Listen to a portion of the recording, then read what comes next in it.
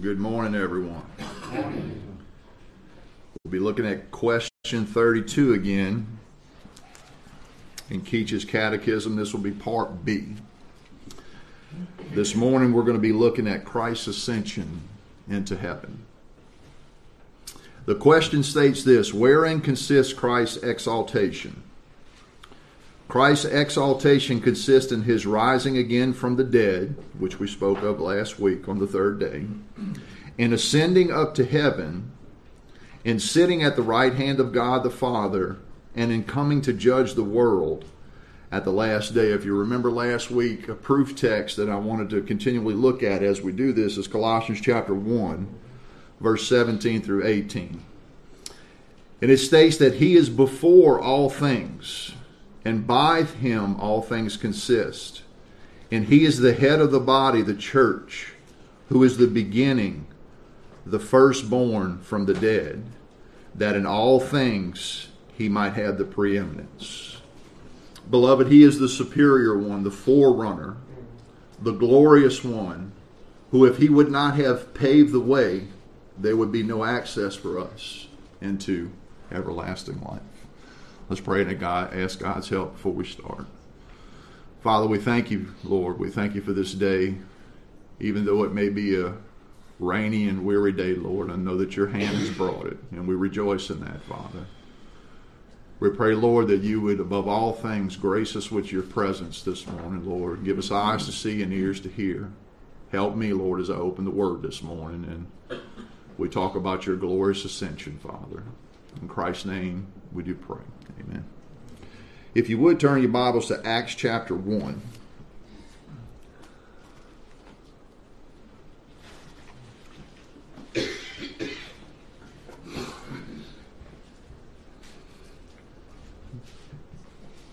Acts chapter 1, verses 9 through 11, where Jesus had met with the disciples after his rising from the dead. And when he had spoken these things while they beheld, he was taken up, and a cloud received him out of their sight. And while they looked steadfastly toward heaven as he went up, behold, two men stood by them in white apparel, which also said, Ye men of Galilee, why stand ye gazing up into heaven? This same Jesus which is taken up from you into heaven shall come in like manner as ye have seen him go into heaven. If you would, turn to John chapter 20.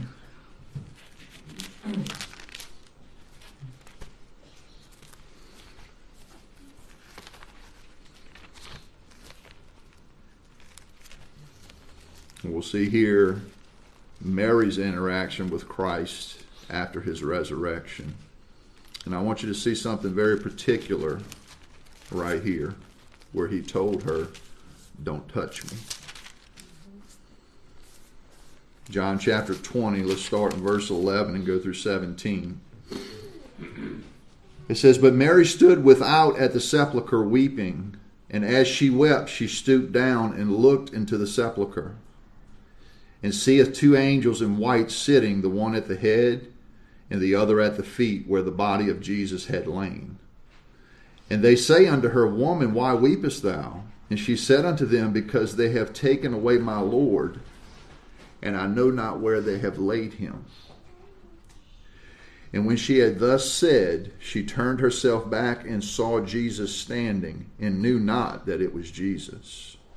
And Jesus said unto her, Woman, why weepest thou? Whom seekest thou?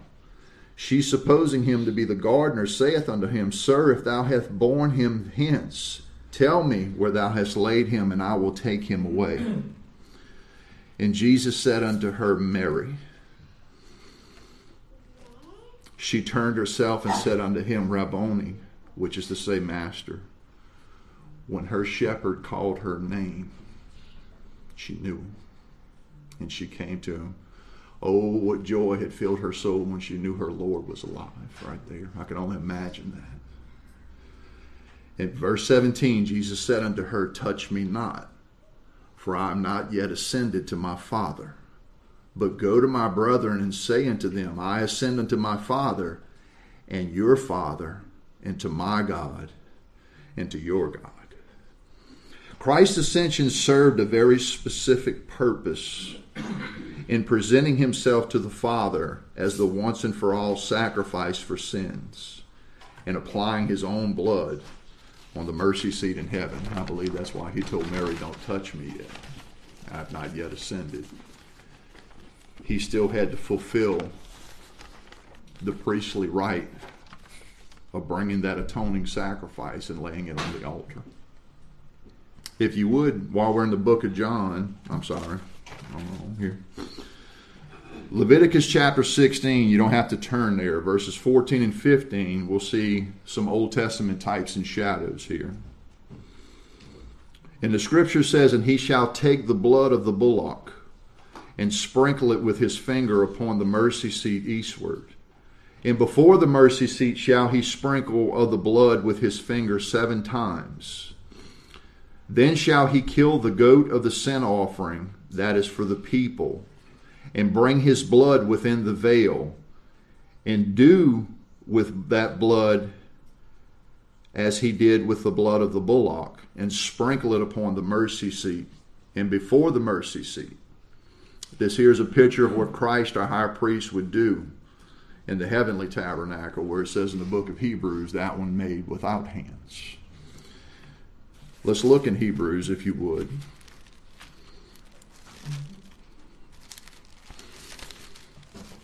And we'll see this great high priest that we studied before, and how does Christ execute his office of priest in the order of Melchizedek.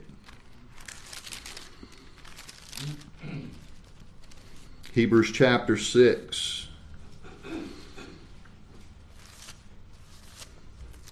Look at verse 17.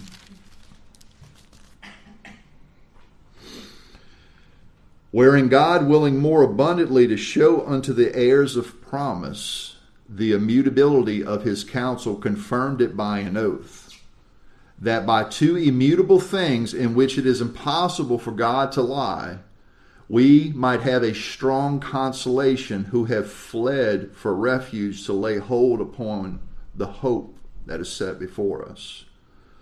Which hope we have as an anchor of the soul, both sure and steadfast, and which entereth into that within the veil, whither the forerunner is for us entered, even Jesus, made a high priest forever after the order of Melchizedek.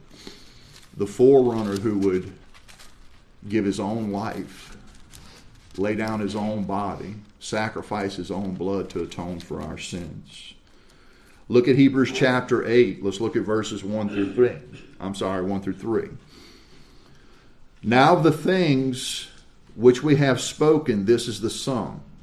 We have such an high priest who is set on the right hand of the throne of the majesty in the heavens. You see here in verse 2, a minister of the sanctuary and of the true tabernacle, which the Lord pitched and not man.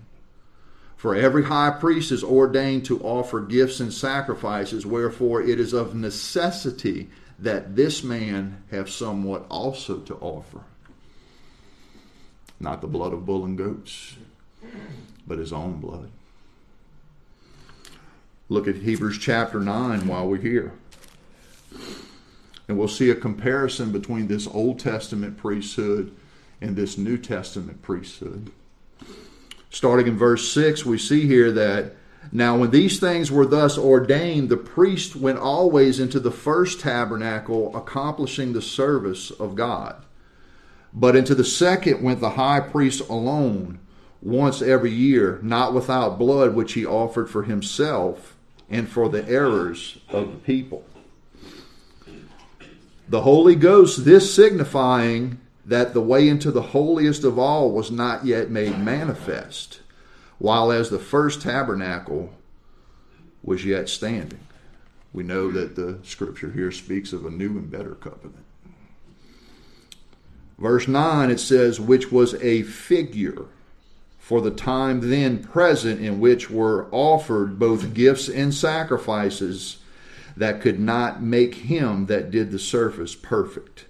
as pertaining to the conscience.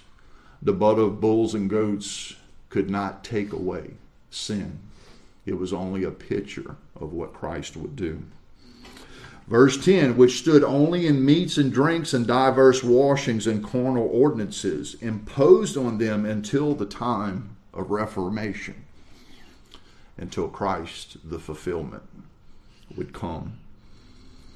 Verse 11, but Christ becoming an high priest of good things to come by a greater and more perfect tabernacle, not made with hands, that is to say, not of this building, neither by the blood of neither by the blood of goats and calves, but by his own blood he entered in once into the holy place, having obtained eternal redemption for us.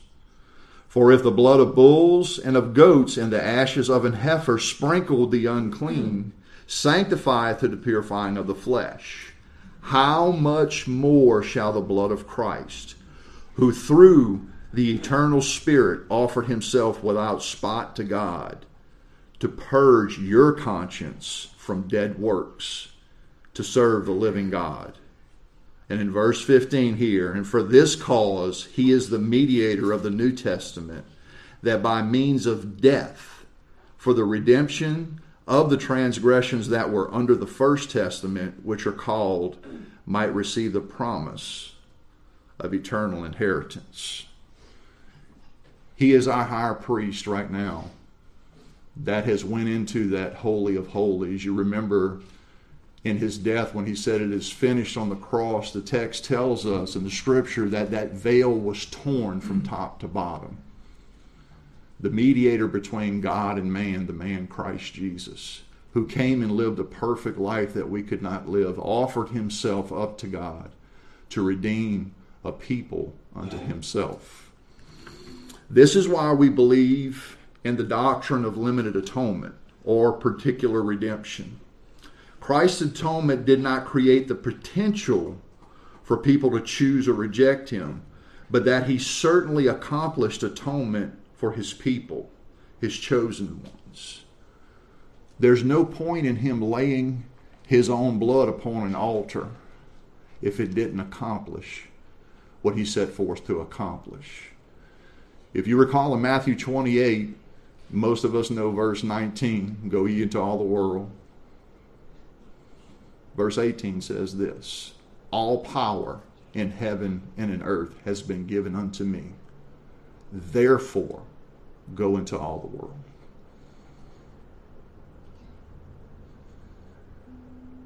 The serpent's head was crushed at Calvary. Christ redeemed everything the first Adam lost. Let's look in the New Testament. Look in the book of John. And we'll see how Jesus continually spoke of this, of himself, to his disciples and of the people. Look in John chapter 6.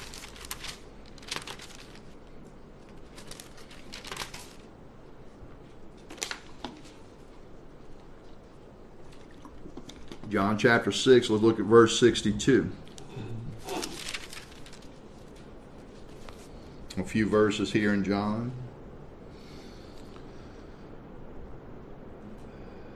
What if ye shall see the Son of Man ascend up where he was before? Right before this, he said that you must eat of my flesh and drink of my blood, or there's no life in you. Look at John chapter 7, verses 31 through 34.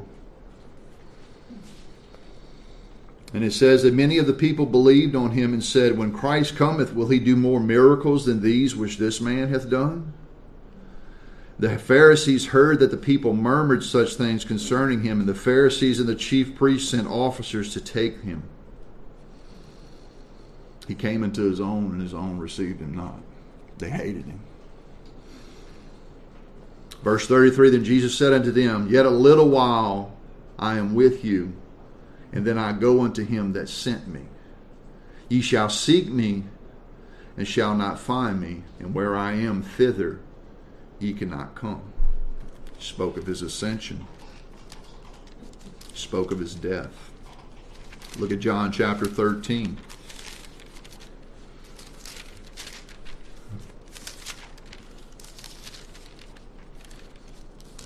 John chapter 13, look at verses 31 through 33. Therefore, when he was going out, Jesus said, Now if the Son of Man glorified, and God is glorified in him, if God be glorified in him, God shall also glorify him in himself, and shall straightway glorify him. Little children, yet a little while I am with you. Ye shall seek me. And as I said unto the Jews, Whither I go, you cannot come. So now I say unto you. And you could read this text and you could say, well, he said we can't go where he could go, where he's going. The forerunner was going to pave a way. Where Jesus said, where I am, there ye may be also. Look at John chapter 16. Let's look at verses 5 through 11.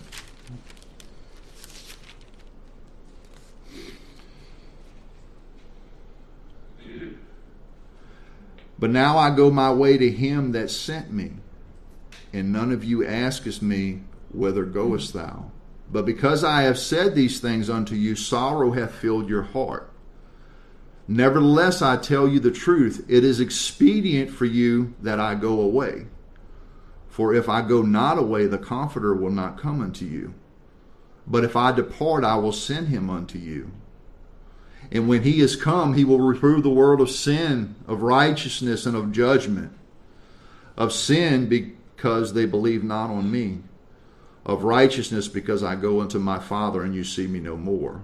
Of judgment, because the prince of this world is judged. That's why he could say in Matthew 28:19, all power has been given unto me. Because the prince of this world was judged. The head of the snake was cut off. Look at John chapter 14. Back up a couple chapters here. Let's read verses 1 through 7.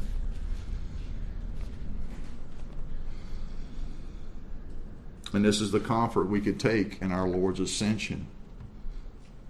Not only in John 16, where he promised to send us the Holy Spirit, another comforter that would be with us. But here he comforts us and promises that he will return for us. Verse 1, let not your heart be troubled. You believe in God, believe also in me. In my Father's house are many mansions, or literally translated, many rooms. If it were not so, I would not have told you. I go to prepare a place for you, and if I go to prepare a place for you, I will come again and receive you unto myself, that where I am, there ye may be also. And whither I go, you know, and the way you know. And Thomas said unto him, Lord, we know not whither thou goest, and how can we know the way? And Jesus said unto him, I am the way, the truth, the life. No man cometh unto the Father but by me. If ye had known me, you should have known my Father also. And from henceforth you know him and have seen him. In Luke 24, you don't have to turn there, verses 25 through 26. You can see here in John 14 that Thomas didn't know what he was talking about. He's like, Lord, what do you mean? We don't understand. Jesus had the same interaction with these two disciples on the road to Emmaus. And he said, Then he said unto them, O fools and slow of heart to believe all that the prophets had spoken. Ought not Christ to have suffered these things and to enter into his glory? If you recall last week, when Brother Woody read through, I think it was John 19, how many times it was referred in the Scripture that so that the Scriptures may be fulfilled. So that the Scriptures may be fulfilled. Christ's suffering, everything that he would do on the cross, was foretold of the suffering that the suffering servant in Isaiah 53 would endure to save his people from their sins. Turn to Hebrews chapter 12, if you would.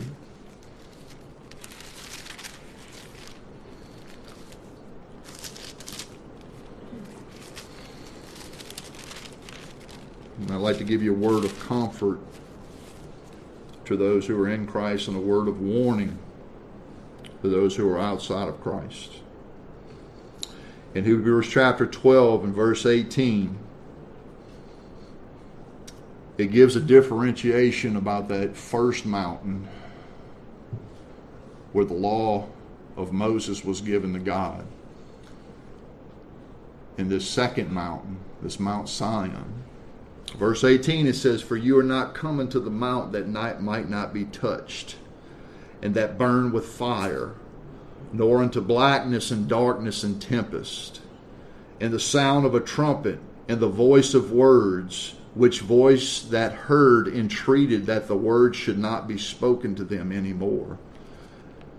They asked Moses, they said that we're scared. Could you go talk to God and then come back and talk to us because we're afraid of him? Verse 20, "For they could not endure that which was commanded, and if so much as a beast would touch the mountain, it shall be stoned or thrust through with a dart. And so terrible was the sight that Moses even said, I exceedingly fear and quake." But because of this forerunner, this one that came and accomplished the law, that satisfied God the Father, it says, "But ye are not coming to Mount Zion and unto the city of the living God, but ye are come unto Mount Zion and unto the city of the living God, the heavenly Jerusalem, and to an innumerable company of angels, to the general assembly and the church of the firstborn, which are written in heaven, and to God the judge of all, and to the spirits of just men made perfect, and to Jesus, the mediator of the new covenant, and to the blood of sprinkling that speaketh better things than that of Abel. See that you refuse not him that speaketh, for if they escape not who refused him that spake on earth, much more shall not we escape if we turn away from him that speaketh from heaven, whose voice shook the earth.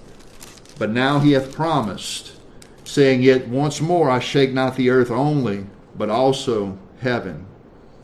And this word, yet once more, signifieth the removing of those things that are shaken, as of the things that are made, and of those things which cannot be shaken may remain. Wherefore, we receive a kingdom which cannot be moved. Let us have grace whereby we may serve God acceptably with reverence and godly fear.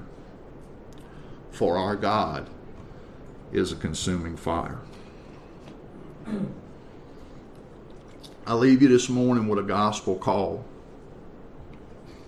For those who are in Christ, those who are saved from their sins, those whose names are written in the Lamb's book of life, rest, dear saint of God, for your Lord has purchased you. There's no more payment required for your sin. Your forerunner has paved the way for you. He who knew no sin became sin, so that we may become the righteousness of God in Christ Jesus. We sing a song here, His robes for mine. He took my filthy robes on and put them on himself and walked up Calvary's hill and bore the penalty of my sin. And he took his righteous robe off and put it on me. I'm righteous because of him, not because of me. For those of you outside of Christ, I implore you, turn from your sin. Turn to Christ. Flee from the wrath to come. The Scripture tells us that because the wrath of God abides upon you. God's word will not return unto him void, but it will accomplish what it is sent forth to do. And it has two purposes. First, to bring salvation to his elect.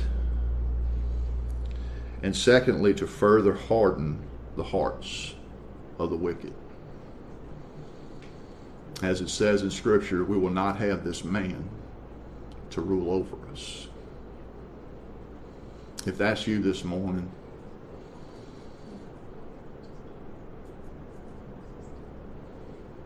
throw yourself at Christ's mercy. Let's finish by reading Isaiah chapter 55, a few verses here. Isaiah 55, let's look at verse 6 through 11.